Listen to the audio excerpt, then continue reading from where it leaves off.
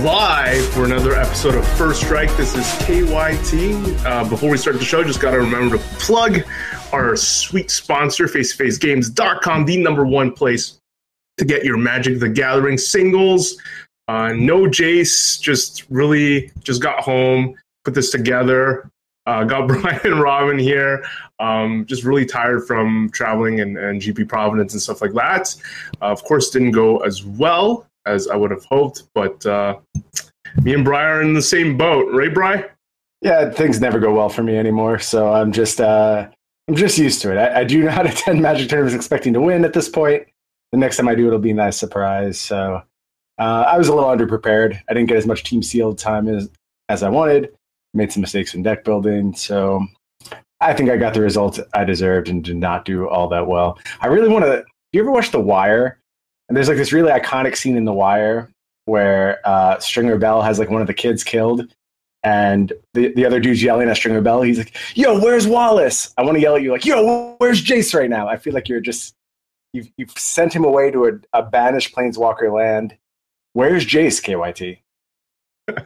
I'm not gonna let this question go unanswered. Where is Jace? I stuffed him in my closet somewhere, I think. Unacceptable. How could you treat one of the marquee planeswalkers like that? I have to mention my team. I was teaming with Frankie Richard, and a really close friend of mine, and Thierry Allegrucci, a member of The Nation. And Frankie really took an article that Rob wrote to heart, which is to really, like a lot of people would say, to just look at where your rares are, look at where the tribes point you to. But Frankie was adamant to just do it the Rob way, which is like, forget the tribes and just try every single color combination, see how it fits before proceeding. And I really like that approach. I felt like if we knew the format more, we would have done well. I think the main mistake in retrospect is overrating, and maybe Rob can speak to it, the green-white dinosaur deck, like overrating the possibly, like some people said, they're unplayable. Basically, the 0-3 that ramps you into dinos, but we're trying to make those 0-3s better with like the Doran type big dinosaur. But I think it ends up being that it has trouble. You play all these big fatties, but you have trouble getting through. And with like, if they have evasion against you, and they buy time with tokens. Like overall, it didn't really seem that great. It had like a Carnage Tyrant that we were excited about. But Rob, can you speak to me about like, is green white dinosaurs a thing, or is it like a trap? As some of the pro players that we showed that particular deck to thought, that dinosaur is kind of bad. They said in their opinion. Yeah, I think green white is the worst of your dino options. There's 4, so like white, red, green red are fine, and I think Naya is better than green white. So that's unfortunate. That's where you guys got put. I didn't see the list you built, but like, did you have Cobbled Wings in your main? That's a blue enchantment? No, the artifact. This is like 2, 1 to equip. Creature gets flying. Oh, right. Okay. No, I'm not sure we even had a copy in our pool, but like that would have definitely helped. Yeah, I think you need it. Like you need it in that deck. You can't really do anything without it unless you just like stacked with like Pterodon Knights and the Imperious or whatever the Snapping Drake that gives +1/+1 and something gets flying when it TBs. But yeah, the Doran plan's probably bad because the 7-mana 6/6 is like not really great. But I've had some 3-0 draft lists that have like 3 of the 0-3 in it, but they've all been red-white, and I've played like turn 3 Reality Smasher. That's been good. That's probably the right approach. We thought like it took too long to get the big guy to hope to squeeze value from the 0-3s, and then we also had the 7-drop double strike 3/3 that when it attacks gives all your other guys double strike. But again, sweet with a bunch of 0-3s, right? Trample. So sweet with a bunch of 0-3s. Did you have the Aegisaur, the 3/5 that has Enrage, give your team +1/+1 counters? No, yeah, like so. These are all cards that I've found that are kind of make the O3 more palatable because it just like gives it some use later in the game, right? So like that thing takes a hit, then they all become 1/4s. So like you can get some value out of them later. Like 1/4 is not a dead card. O3 is very much a dead card in this format, it seems. So that's the only mistake I felt we did, but due to lack of experience, because like all three of us didn't have like in total a ton of games with it, that we got trapped in the green white thing. And we're like, oh man, this guy's double strike is everything else double strike it, and this will make our O3s better in the late game. But ultimately, you have to draw that one copy dinosaur to make these O3 goods, or else like I was winning my games, I would turn to my left, and we would have a bunch of O3s that did nothing, obviously, most of the time, because it was relying on that singleton copy. So I think that's the only thing I regret. Outside of that, really enjoyed using Rob's approach and not, like obviously you're going to end up in the tribes, but it's important to keep your mind open that, maybe the third deck or whatever, there's a better combination. Brian, did you come away with anything after playing the event? I don't know if I had a hard takeaway, like a rule I want to share. I am also of the plan that tribal synergies are like a bonus. They're not what your deck should be based. Like they're not your first priority when you're in deck building. But that being said, if you have the correct cards, do tribal synergies, and I think most good pools did have the correct cards to make like the 3 tribal decks, basically dinosaurs, vampires, merfolk. In that case, you should do it. Like you don't necessarily stray from that plan just for the fact that you want to stick to this bizarre overarching theory that you shouldn't be playing tribal decks. Well, if the cards are there, you just do it. And with 12 packs, most times you could get there. We had kind of a weak pool where we couldn't get there, so we did like black-red pirates, 5-color green, and red-white dinosaurs. Our decks felt pretty mediocre. Like all of them had weaknesses and were a little misbuilt. So I think Team Sealed is probably a little different from Base Limited. And I think any conclusions I really could draw from this tournament would be more based around the Team Sealed format. And I don't think anyone's interested in Team Sealed at this point. You want to get actual like hot draft tips. In that situation, I would again point out, take the better card. Don't take a card because it's on tribe. Take the card which has the higher power value, and that'll ultimately make your deck better. In most cases, there's always exceptions to every rule in Magic, but in most cases, I'm just looking for the powerful cards. Alrighty. A lot of people, of course, with PGO finishing in second in the finals against a team that they met previously, I think at least 2/3 of that team in the previous finals, people are going crazy. Again, I'm impressed, and some people keep saying like this is like the true test of skill. It just shows because they're consistently there. And then I've talked to a lot of players that I respect, that a lot of pros that are known to the world, and a lot of them actually think this is like a bottom 5 limited format. I've heard those exact words, and that it's not as skill testing. A lot of great players, including Brian, I felt like there was no chance, like their pool, based on how they were talking about it, wasn't as like super great to be able to dominate. And again, a lot of players I respect that also met the same fate. Rob, like I know you haven't but you've been jamming a lot. What's your overall assessment of the format? Yeah, this format's terrible. The sealed format is especially terrible. Like single person sealed is just so miserable. Like there's so little wiggle room. You're like, the variance is just maxed out, right? Because not only do you need to have like your good card centralized in like 2 to 3 colors, your good cards then need to be centralized like along the color pair themes. So it's like if you get a bunch of merfolk and then your green is a bunch of dinos, you just like leave a lot on the table, right? And for the pool that like gets to maximize like Riverboon or whatever it's called, and like cards like that are the 1/3 uncommon that puts 2+ also +1 counter on each of up to 2 merfolk. Like when they get to get both of those counters each time, and you're only like kind of getting one, is like there's a very big difference in the quality of what your deck can do, right? And the draft format I found is also kind of like week, I'm like maybe 10 drafts deep or 15 drafts deep, and I'm very, very bored.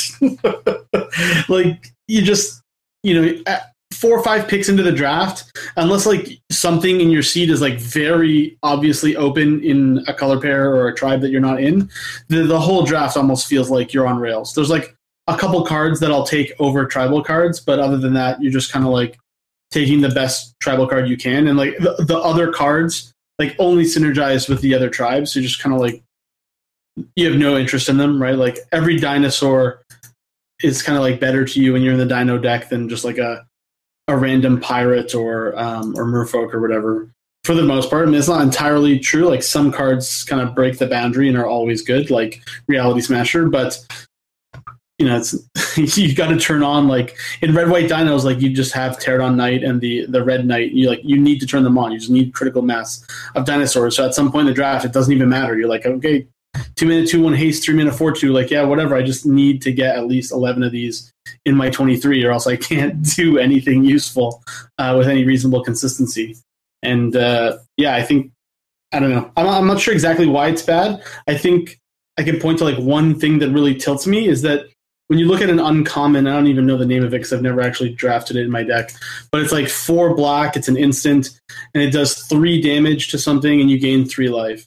And it's uncommon. Like when that's an uncommon removal spell in a modern day set, in black, which is supposed to be like very efficient at killing creatures, you just know that the set is going to be like poorly developed. It's just like, how did you come to the conclusion that this was good power level for a 5-mana black removal spell at uncommon?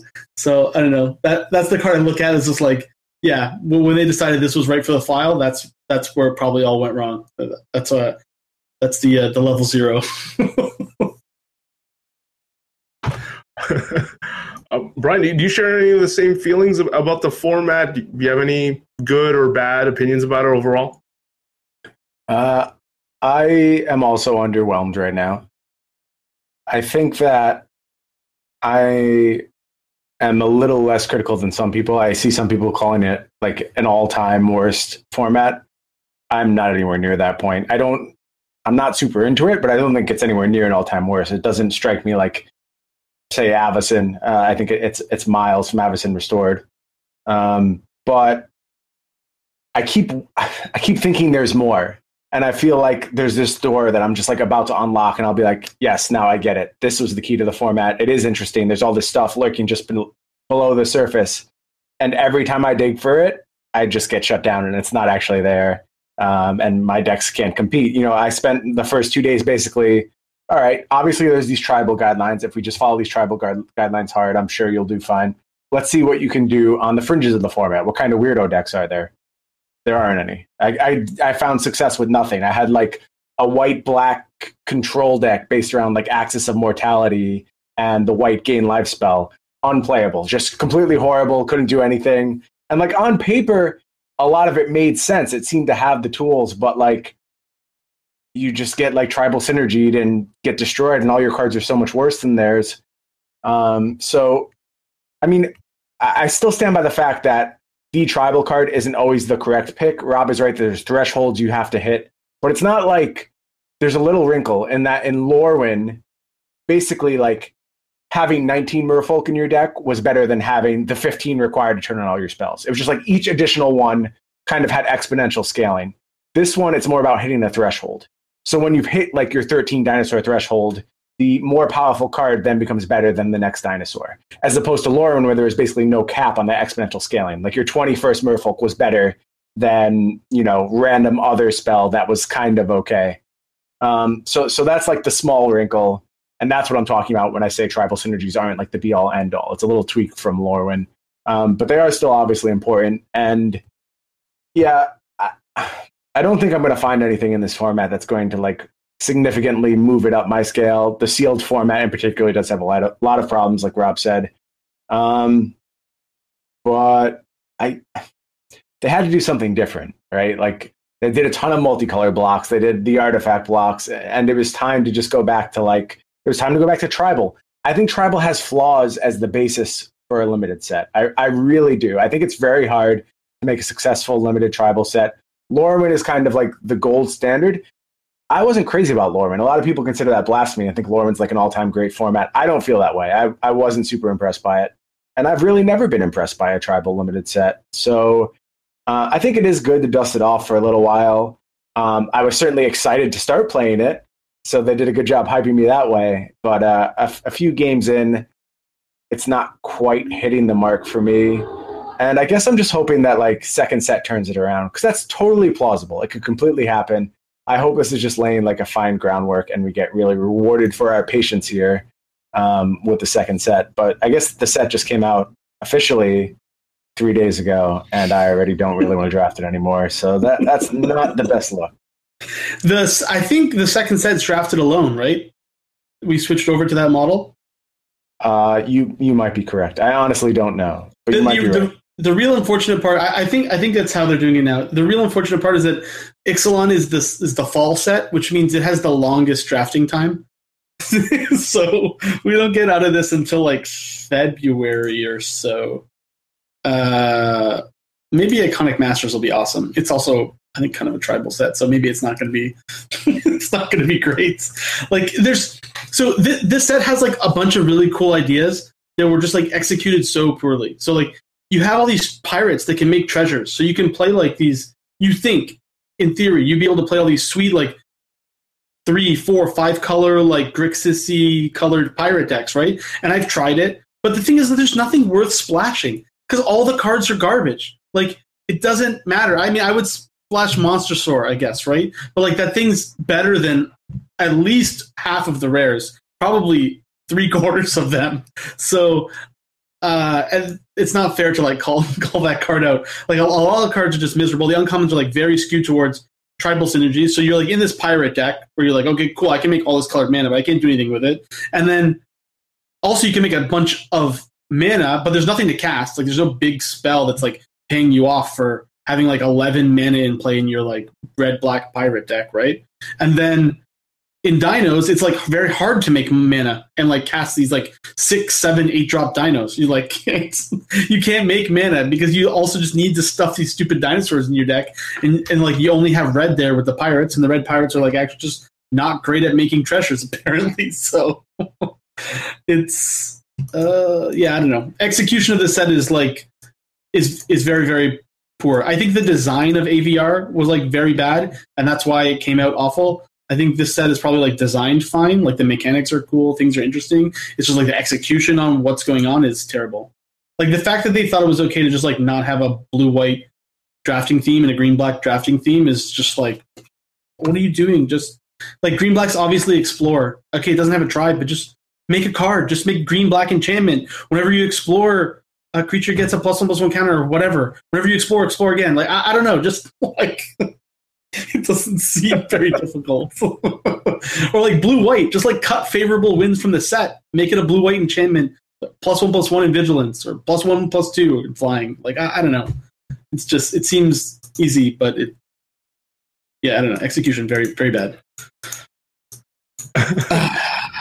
Rob, you've been drafting a lot because you have to prepare not only for nationals, but of course your upcoming Pro Tour as well.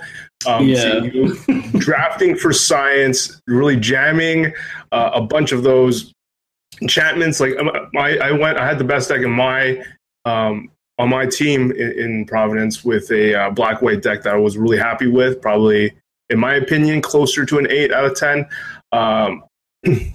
And it really relied on I think Adentu Vanguard and Mark of the Vampire, which I feel like if you're not blue or you don't have the white enchantment type removal, then I'm in a really good spot. I almost felt like, especially on the play, if I play that 1/1 that attacks for 3, my win percentage, I just felt like I was going to win the game, and it was inevitable.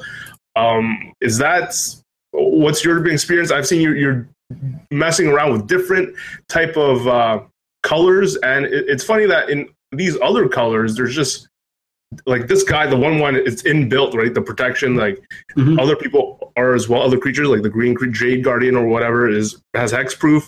But then there are other spells in these other colors that allow you to protect or have backup for your suited up guy. So what's your favorite approach so far? Yeah, I think when the blue-black pirate deck comes together and you just have like dive, like one or two dive down, like one or two of the whatever the judge's familiar siren thing that like counters a spell that targets a creature you control. When you like just have that core, and you have like one or two, one with the wind, and like two Mark of the Vampire, and then you just have like really any random pirate creature base. It doesn't even matter. And so like you're just looking to put Mark of the Vampire on like any of your random 2-power flyers and protect it. It's just like the format can't deal with that very well. It's like very, very difficult. You also get the option of like putting on the 3/2 Merfolk that's unblockable, which is also very annoying for them. There's like a 1/1 Merfolk that can become unblockable if you play a Merfolk, so that's like decent as well. And then if like you need to splash like white for the the Vanguard or green for Guardian because like you didn't get the right creature base, like blue black is kind of an easy place to do it because you get like it's pretty easy to get treasures. So having one or two cards here that are another color, it's not the worst. Like the deck is fine. I think the blue black deck is very powerful when it comes together like that. I think like the other decks are good, but they're not great. But like if you're looking to salvage a draft, I found it like very easy to come out of a draft with a very reasonable deck that easily went to 2-1. And like if things flipped a little bit in like the third match, like easily could have like taken it, but just kind of like variance sided against you, and your deck is also not insane, so it's easier for that to happen. But yeah, I like in the beginning of the format, I really like to find these strategies where it's like, okay, I thought I was going to be blue-black pirates. I'm like pick 7 or 8 into pack 1, and I don't really see things coming together for me. Like, how am I going to come out with a deck that can actually close games? And that's kind of what I'm looking for with these kind of strategies, right? So it's like, what can I do when things are not going to plan? Because like this set, when things are going to plan, you just do what the seat dictates you do, right? It's like, oh, cool, another 1/2 flying pirate. Yeah, sounds good. Next. So what archetype are you probably leaning towards mastering at this moment? With Nationals coming up in 2 weeks. I think I have a pretty good handle on the main color pairs that I like. Like I like red-white dinos. I think it's good. I think green-red dinos is also good. I like blue-black. And I'm missing one. I like vampires. And green-blue is like okay. I mean, you have to have the right kind of deck. I found like the Merfolk Synergy deck relies much more heavily on like being able to really like go deep and have it all. If you like get halfway there, the deck's just terrible. Which is where I kind of like came out with like Mark of the Vampire type strategy, because it's like how you salvage your bad Merfolk deck when the card's just like not available to you or whatever. So like the other color pairs, I'm like very disappointed with in general. Like I don't like red black. I don't like blue red. I really don't like green white or green black. So I really hope that I get a seat that can avoid that if possible. But I'm fine with like any of the other decks, and I think it rewards you more to just be in, like to know what's open to you and to get in there, because when you get the synergy cards, it's just like very, very, very powerful. Okay, I'm gonna hope to get more thoughts from you as we get closer to Nationals. To wrap up this segment on like the team sealed, we had First Strike Nation member Seb Lachance posted on Facebook comparing the two streams. Like, I know everyone enjoys playing team sealed. I love the environment. I love being there. It's so much fun. It's actually, no matter who my teammates are, and how bad our decks are, or how poorly we do, I just always end up having a great time. But of course, that's not reflected in the stream viewership. We saw in like what Seb posted a picture comparing the viewer numbers between the SCG live coverage and the team sealed. It wasn't even close. Of course, people are more interested in knowing about the new format, new standard, what people are going to be playing in Constructed, and it was a giant difference. But I also, when I think about it, I also like that like PGO like keeps doing well at these team sealed events. And one of the things that I found hard and talked about in many of the previous episodes is how hard it is to build a narrative for some of these events, because it's so hard for a single player to keep dominating. But yet we're seeing a team constantly dominate. I wonder, instead of this team, like Pro Tour team series that they've done, which I feel like most casuals and most of us didn't really care for, maybe they should just do more team constructed or something like that. What do you think, Brian? Would that spice things up at all, or am I totally off here? You're totally off here. People just don't care that much. That doesn't change what's going on. And the difference between SCG and the GP coverage will always be accentuated by the quality of production. And until the Wizards coverage closes the gap with Star City coverage, that's always going to be a huge influence. But we're also just talking about week one standard versus limited. I mean, that's like week one standard is the hype time for coverage. So, I mean, I'm kind of like dancing around your question and not really answering it. I just think that for the good of coverage, maybe there is an argument for more team constructed. But to keep people participating, I even have the thought, as someone who's had success in GPs and Pro Tours, before I play a team limited event, I'm kind of like, why am I bothering? Like, they're so much better than my team. I honestly don't even know if it's worth my time to compete in this. And that's a little defeatist. And I don't really believe that. Like, I certainly think my team, on all of our best days, we've all individually beaten members of PGO before. We could certainly do it again. It's not like they're unbeatable. It's just like their consistency is jaw dropping. It's crazy. And sometimes you think, well, what am I doing here? Like, why am I even bothering?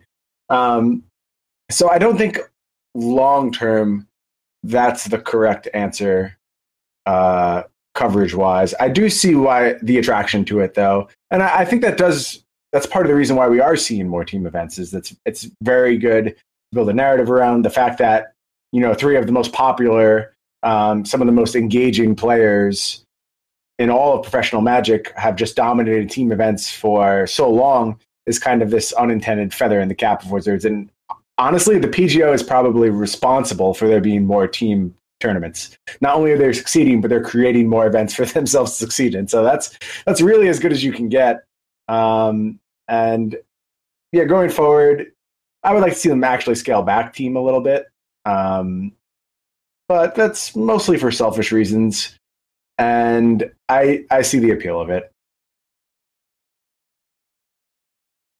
Yeah, I mean, I feel it's more compelling, at least, than like we talked about scenarios where like the Magic Pro Team Series, it might come to like one match, but the fact I like just the visual aspect of it, the fact that the whole team is actually there and people can grasp like who the teammates are and who PGO, what PGO is.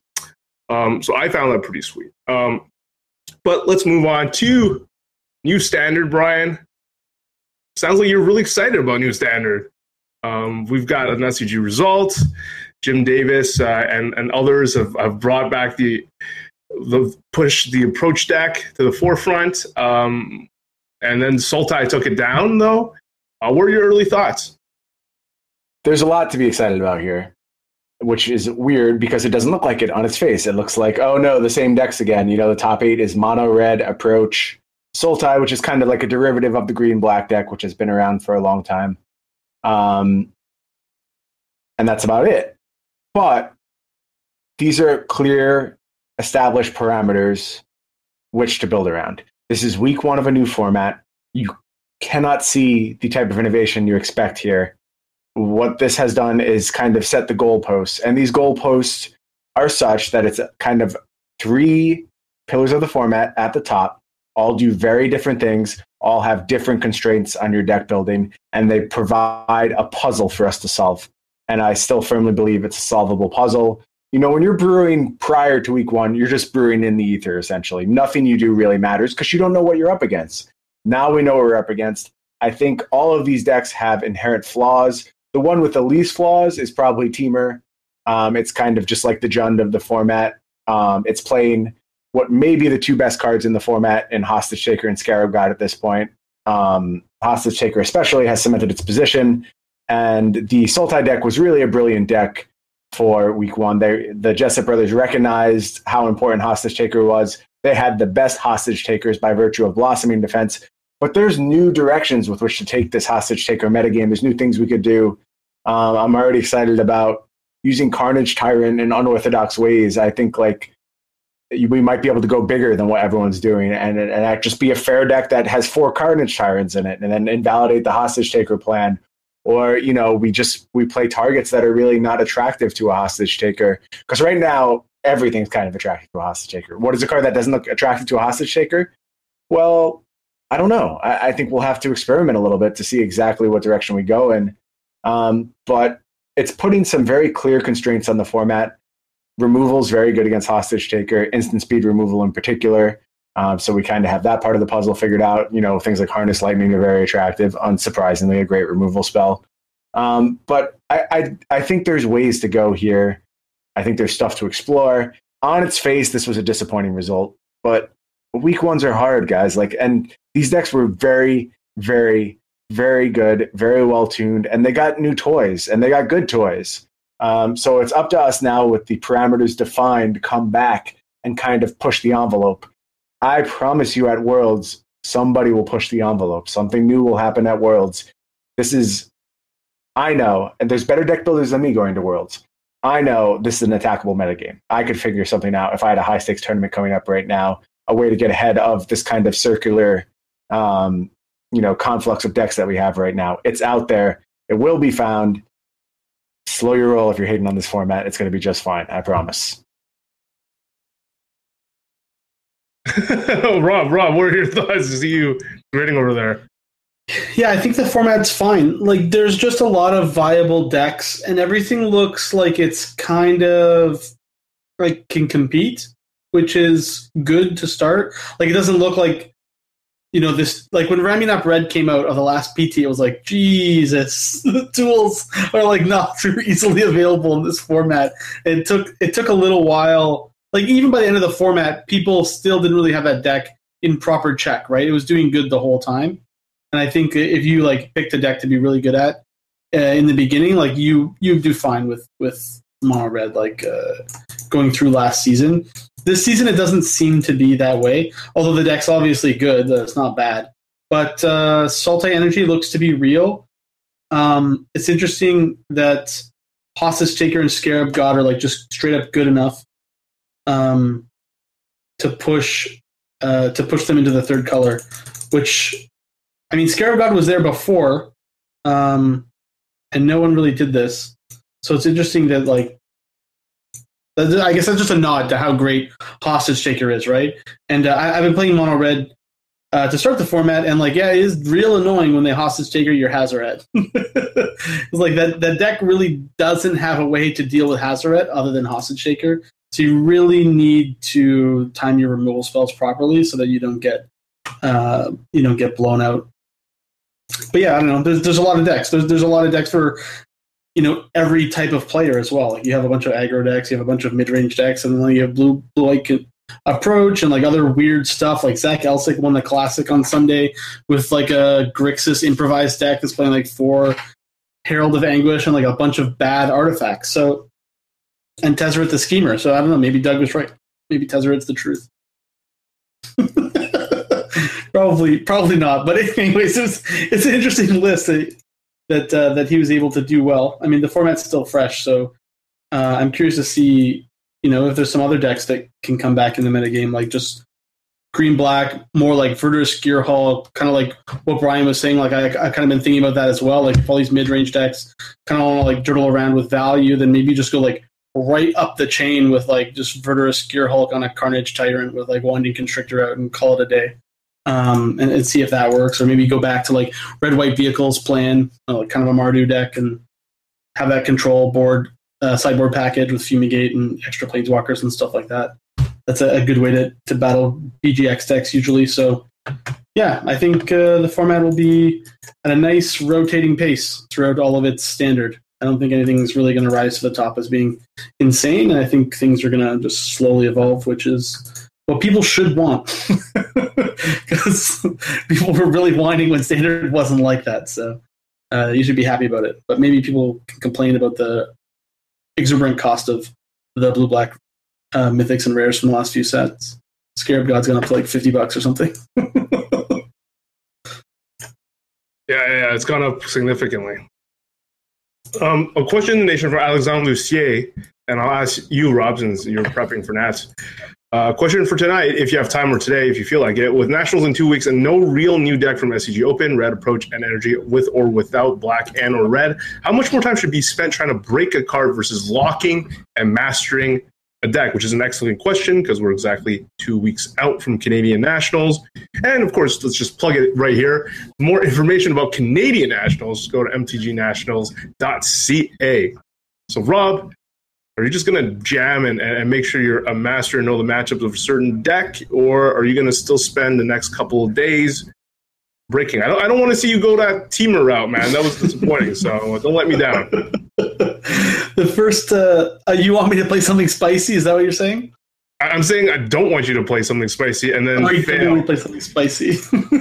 That deck did okay for the event, although my results were slightly lackluster. But yeah, there's like a couple things that I want to try based on like where the metagame is. And I kind of already talked about that. So I guess people in the nation will be able to follow along with that as I kind of like move through those deck lists. If I get to nothing by the end of this week, I'll probably just I'll spend a day like Saturday or Sunday. I'll just build the top 4 decks online and run them each through a league, and like whichever kind of just, even though one league is like not enough to know if a deck is great or not, just like whatever deck feels good, or maybe 2 of the decks feel good, and I'll take them both through another league and make sure that my gut feeling was correct, and then just work through the week, just kind of tuning that list and making sure that I understand my matchups. I have a good sideboard plan, run it by Brian for some sweet hot tech that I can that I can use for the big day, and then just making sure my draft skills are still on par to where I think they should be, even though, like I said, the format is very boring. It's almost a chore to play it, but at least Nats isn't sealed. That if it was sealed, I might even not attend. That's a possibility. That's how bad the sealed format is. Yeah, I don't know. I think if you're 2 weeks away, anyways. So long answer to like a very short question, but if you're 2 weeks away and you have some ideas about something you think that is being unnoticed, I would spend a week figuring that out. I think a week is definitely enough time to like take a known deck list and make a 3 or 4 card swap based on your preferences and how you think your local metagame is going to be. I know that's a good suggestion, and yeah, oftentimes we talked about how sometimes we try to go too deep for too long and then leave us not enough time to. I think we mentioned this many times, and even PV mentioned it. How he basically, that was the vlog he did once where he talked about submitting a deck at the last minute exactly, and just not knowing the matchups enough, the approaches. Brian, you have any comments on this before we move on? Any other thoughts on Standard in general also? Yeah, I'm excited for Nationals. I think there's a lot of things I want to explore before then. The answer to this question is know what you're good at. Have you successfully brewed a Standard deck before that, kind of took over the format? If the answer is no, ask yourself, what's changed? Like, do I understand Magic on a different level? Have I gained new skills that's going to allow me to really take my deck building to the next level and be able to ascertain if I've broken it? Because it's really hard to do. Really, really hard to do. And it's something that, only a handful of people do in every season. And even very good players will go their entire lifetimes without ever really breaking a format. So ask yourself, is this a realistic use of your time? Also, what are your goals for the tournament? Does nothing but first place matter to you? Or if you go with a cool deck and get some notoriety and get some coverage, is that what you're there for? Is that what you really want to do? Everyone has different goals for a tournament, and basically balance your skill set versus the time you have versus your, desired result. Mash that together and figure out exactly what you should be doing. And I think the answer is kind of clear if you're honest with yourself about your abilities and your goals for the tournament. That'll lead you in the right direction. You'll figure out exactly what to do. I like that answer.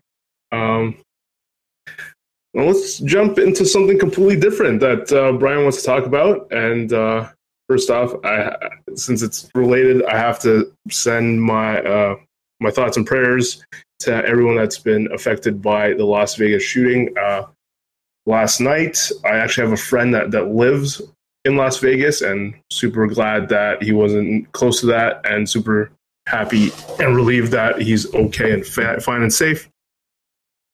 And yeah, this topic, I was taken aback when Brian decided to message me that he wanted to discuss it. And it has to do with safety in Magic tournaments. And I'll just let you take it away, Brian. Yeah, so I'll start with similar thoughts to everyone in Las Vegas. I used to live in Las Vegas. I used to work on the Strip. So it was hard. You know, I think one of the ways we understand tragedy is to put ourselves in the same position. And it was very easy for me to imagine myself being there, being nearby, and it's terrifying. So, you know, all of my friends are okay as well. And certainly just feel horrible for everyone who didn't make it out okay.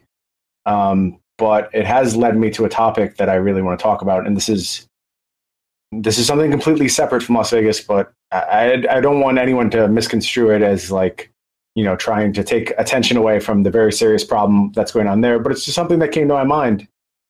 As Magic players, we go to these tournaments, these GPs every weekend, and we put 3,000 or 4,000 of us in the same room.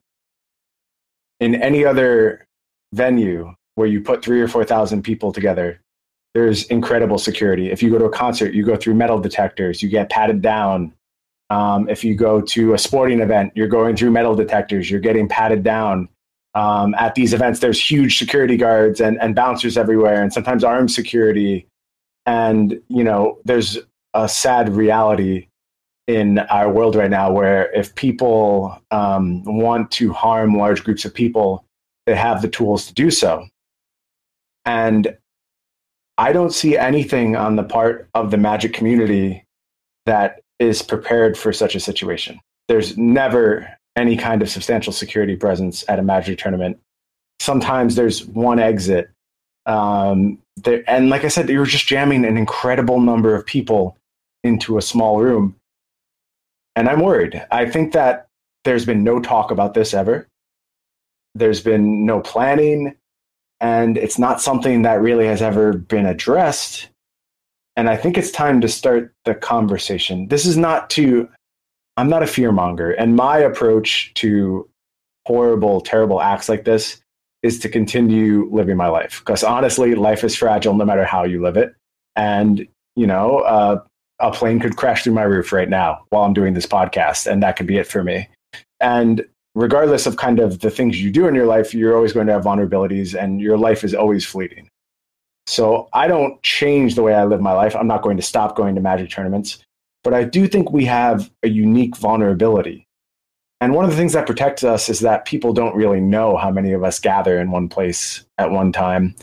But, you know, what if the threat comes from inside our community? That's a horrible thing to say. I pray this never happens. I'm not trying to, you know, be a harbinger of bad news. I just want to talk about this, to discuss plans for anything horrible like this happening. You know, as the Magic community, sometimes we're very, we can remove people from our community sometimes, and we set barriers to the community. There's like this barrier to the Pro Tour. Not everyone can participate in the Pro Tour. You're told you're not good enough. So you feel ostracized like that. We ban people. I'm not saying we shouldn't ban, you know, cheaters and miscreants. Absolutely. They should certainly be banned. But that leads, again, to feelings of being ostracized and targeted and cast out from the community. And you see how people react to that sometimes. It's frightening. And I just want to have a conversation right now. Is this something that you guys think about when you go to Magic tournaments? Has this ever crossed your mind before? Or am I just like the paranoid one who's thinking thoughts like this? Because I would like to see Wizards say something. Like, we recognize the fact that we put these many people, you know, into kind of these small, vulnerable places. Here's what we're doing to prevent it. Because like I said, the analogs, you look across every other environment where you're putting this many people together and there's safety measures in place. They aren't present in the Magic community. And maybe we should reevaluate that. Rob, I'll let you. Yeah, geez, no one prepared me for this. What a dark turn the podcast has taken. But I agree. Like the stuff that happened in the U.S. Yesterday, I guess it was awful, obviously, and like to Brian's point about something to think about for Magic conventions or GPs or what have you. Like, yeah, I think it's probably something that has no one's really sat down and said, like, should we do this? So it's good to bring it to light. For me, like, yeah, no, I don't think about this stuff when I go to an MG event, but that's probably because I'm Canadian. It's just like, this is not a problem I'm thinking about a lot. So I think it's probably more something that happened, like, it's more in the American psyche to be thinking about, could this happen? Is it something you need to worry about? Like, what kind of measures, preventative and afterwards, like, we can take to help lessen the effect or make sure it doesn't happen or try and prevent it or whatever. And it's because it happens way too frequently there, right? And it's like it's really not acceptable. But I agree, and I hadn't thought of it before, but Brian raises a good point that, yeah, like, we are just, sardine canning a bunch of people into a small space, and not to say anything about the Magic community, but it's not like made up of like people that don't have their own issues, right? Like, it's actually just a really good place for people with a lot of issues to come together and kind of get away from that stuff.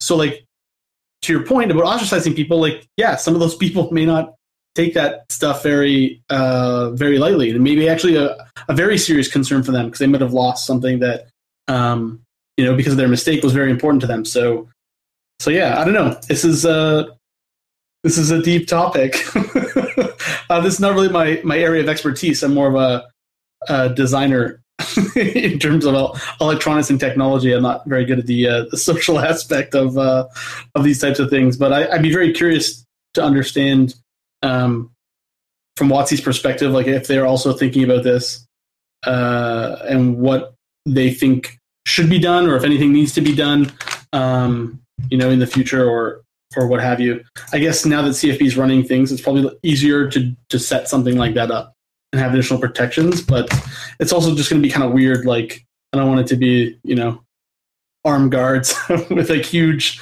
metal detectors or whatever, but I guess that's how the American school system is. So maybe that's what needs to be there. I don't know. Brian, you're the American. No, we have a very difficult balance to strike in this country between freedom and safety.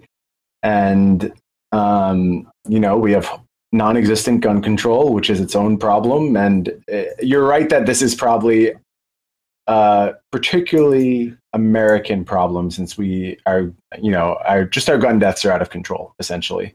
That's not to belittle issues in other countries and not to say they don't have their own security concerns. Certainly they do. But, we have a new mass shooting basically every day in America. So it's certainly something that is on our minds. I don't have the right answer, but as someone with a platform and a way to kind of raise things, I don't want to come back here and have this discussion after something happens. You know what I mean? I would so much rather talk about this right now. And is there a problem? I don't know if there's a problem. Maybe there isn't. Maybe I'm just reacting to a horrible tragedy in a way, internalizing it and trying to see how it might affect my own life. And that's a little selfish, probably, but this is what's on my mind right now. So I thought it would be good to talk about it a little bit.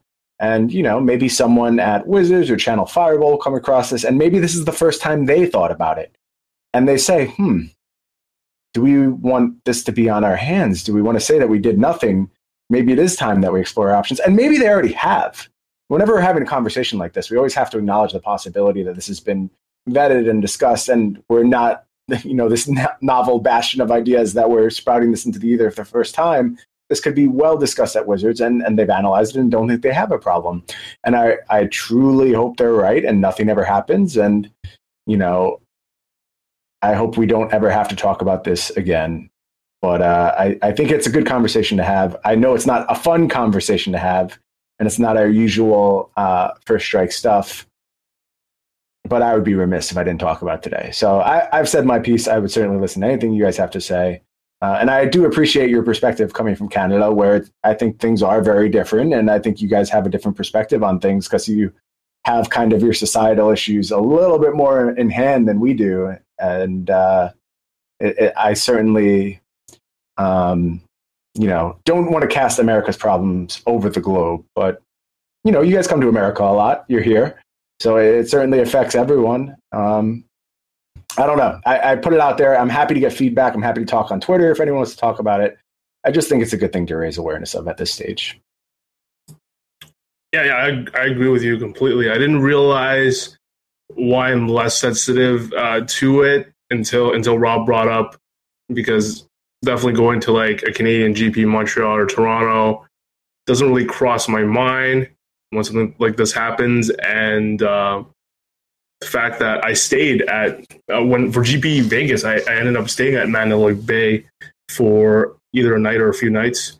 So I was just there a few months ago, and my mind does, like, even though have that Canadian perspective, like Rob, my mind does cross, like it has thought about that, especially when I'm in different, not just Magic tournaments, but anywhere where there's a crowd of people and I feel like there's not that much security. I tend to think about the possibilities that something bad could happen. But I think it's an important conversation to have, and I would be curious if they thought about any measure to take in these, like, really, as you said, giant GPs that, to be honest, some TOs try to jam into like the smallest venue possible. So I don't know what people think, but it has crossed my mind more than once, Brian, especially when I attend American GPs, or at least in certain states that are known to be more dangerous than others. Definitely tend to not worry about certain places. Like, I used to not, maybe I'm wrong, I used to not worry about Vegas at all, especially parts of Vegas. But yeah. Yeah, it makes me sad to hear that as an American too. That, like, you have to think about that a little bit more when you come to America. That's pretty horrible, but I don't blame you for 1 second. I totally get it. And as far as Vegas goes, there's some really, really bad parts of Las Vegas. There's a lot of oppressed people and a lot of horrifically poor people in Las Vegas living in dangerous situations. But if you're on the Strip, you're pretty much okay, which is where most people spend their time. But Vegas as a community has a lot of crime, a lot of problems. Obviously, this is on a whole different scale. But if you're on the Strip, you're pretty much safe. Yeah, I always felt that way. I always just was happy just to fly back there and stay anywhere on the Strip and be pretty, stay pretty late and feel pretty safe, honestly. I'd go back to my hotel room. I'd play poker sometimes until 4 or 6 in the morning and didn't feel like I needed to be too careful, walking back to my hotel. But yeah, I'm curious what our listener has to say about this topic. I think we're going to wrap up this show in the next couple of minutes. Brian, you had something that you also wanted to bring up? Yeah. I'm just a bastion of horrible news today. I feel bad. I'm not trying to bring down First Strike, but... I'm sorry, Rob. I really didn't prepare you for this. I apologize. Yeah, just a bunch of bad things happened this week. And a former guest of the show, Connor Bryant, a member of the First Strike Nation, his brother passed away. I just wanted to mention quickly, he's got a GoFundMe for his brother's kids. I'm going to be giving 25% of any winnings I get from nationals to the GoFundMe. Hopefully I finally win a tournament, since we all know it's been a very long time at this point. But this can be the one I break through at, and I will happily give a quarter of my winnings to a very good cause. We're going to put the link to the GoFundMe in the show notes. It'd be really nice if anyone in the nation, whatever you could give is always appreciated. Don't feel like you have to break the bank here. But if you have an extra $1, an extra $2, I'm sure Connor would really appreciate it. A really nice way to look out for another member of the Magic community. Or if you just want to pledge, a portion of your winning at Nationals, I'm sure Connor would really appreciate that. Obviously, devout Magic player, he'll be there at Nationals, and I know it'll do him a lot of good to see that kind of response from the community.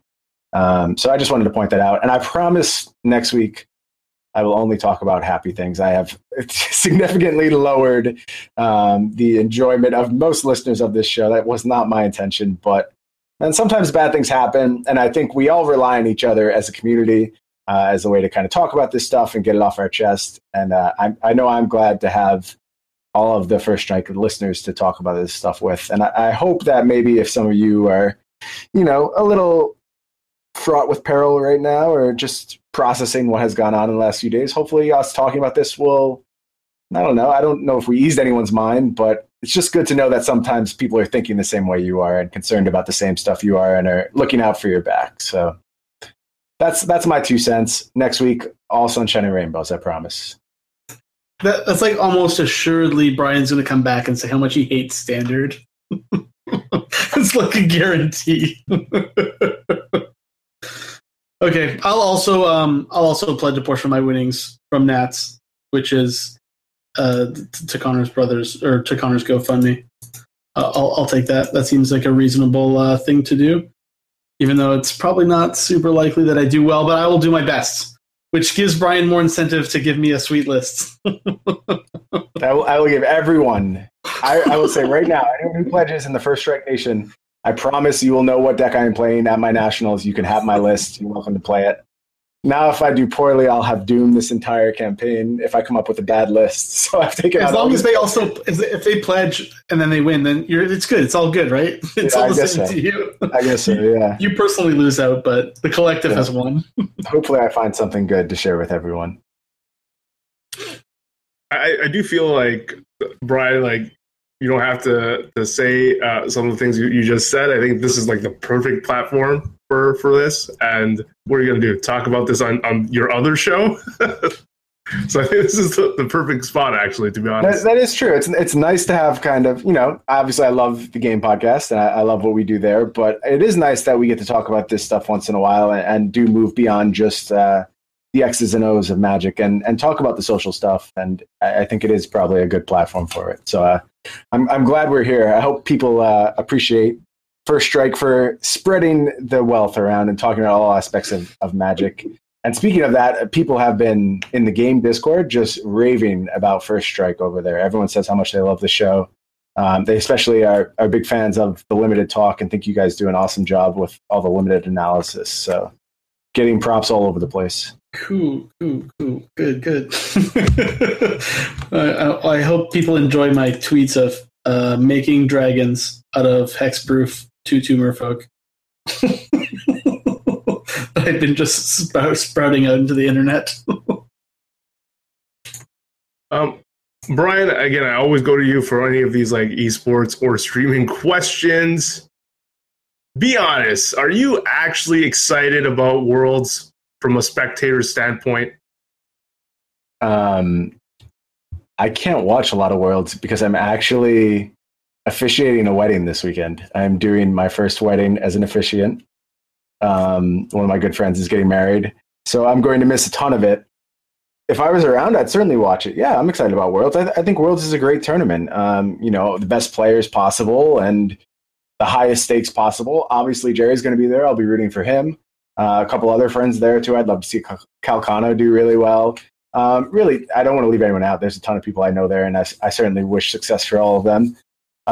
But yeah, I like Worlds. I have nothing against it. Man, I love Magic. For all the hard knocks I give the game, obviously I love Magic, and an exciting tournament like that I'll definitely be watching.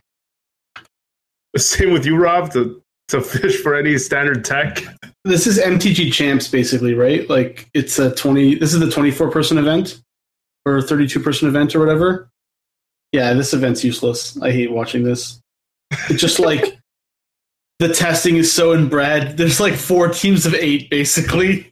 And then they come out with there's like 2 decks in the event. Cool. Yeah, cool event. Yeah, I don't know. Super inbred events like that, I don't like to look at them for useful information, as very, very rarely does something come out of it. But you never know. I mean, I think what we're going to get is just like really, really tuned hostage taker lists, really, really tuned mono red lists, and really, really tuned blue white approach lists, and that's going to kind of be the event. So it'll be interesting to see what flows to the top. that piece of information is useful. But in terms of watching the event, yeah, I don't want to see the same 3 decks jammed against the same 32 players for 12 hours straight. Not that interesting. It's interesting to me that I think this is the first year. Correct me if I'm wrong. I just feel this is or at least maybe, because haven't they been throwing funky formats for a couple of years in the Players Championship? I think they did Draft Modern Standard, but they put them in weird spots. I think it was Draft Modern and then Draft Standard, and then the top 4 was Standard or something like that. I think that was the last one. So I don't know if this one has Modern or not. I haven't been following it since I'm not qualified. And I got Nats to prepare for. All right, I got it in front of me. Day 1 will consist of 3 rounds of Ixalan Booster Draft, followed by 4 rounds of Standard Constructed. Day 2 is the same thing. And Day 3 will consist of 2 parts of Team Series Championship and the top 4 playoff. And the top 4 playoff will be Standard. So just a bunch of Standard, no more Modern. So cool. Yeah, cool. The winner of an inbred format, according to Lombardi. I mean, what you're almost getting is if CFB goes to their testing house before the PT, this is what comes out of it. You're kind of watching that.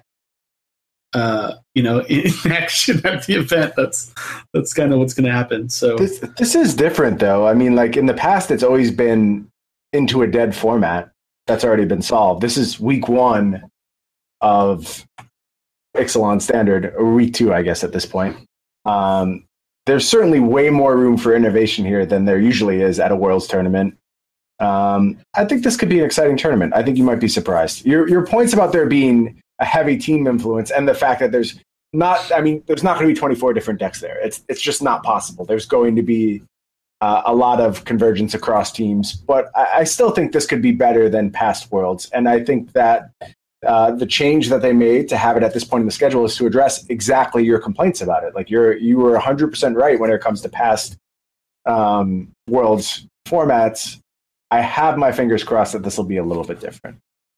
I hope you're right. We'll be talking about it next week. And I have to talk about Sunshine and Rainbow, so I'm going to support it no matter what. You have to love it no matter what. Yeah. Right. It was mentioned in chat, and Robbie answered, but Brian, let people know what your Twitter is. It's just at Brian Go, BRYNGO. Okay, Rob? Apparently it's Robert Lombardi 0. So I've been told. Mine's at KYT Magic. I always made fun of you, Rob, because all of us have our real names as the name and the at as the nickname, but you just reverse it. And I'm not gonna lie, I didn't know how Twitter worked when I got it, and I meant to have it the other way, and I'm just stuck with it now, I guess, right? So. You can change your Twitter handle, I'm pretty sure. Yeah, but keep all your followers and everything. Is that, I know, but is that annoying for all the links on the internet? That's fine. Twitter, Robert Lombardi 0. It's pretty good. That's what Twitter said I should have. Okay, sounds good, man. Whatever you guys think. Why do I have 2 names anyways? Why do I have a screen name and then a Twitter handle, or what is going on? What is the purpose? It was unclear to me when I created the account. It's still unclear to me now, to be fair, but that is Twitter life. I'm too old for this kind of stuff. There isn't really any logical reason for there to be 2 names, is there?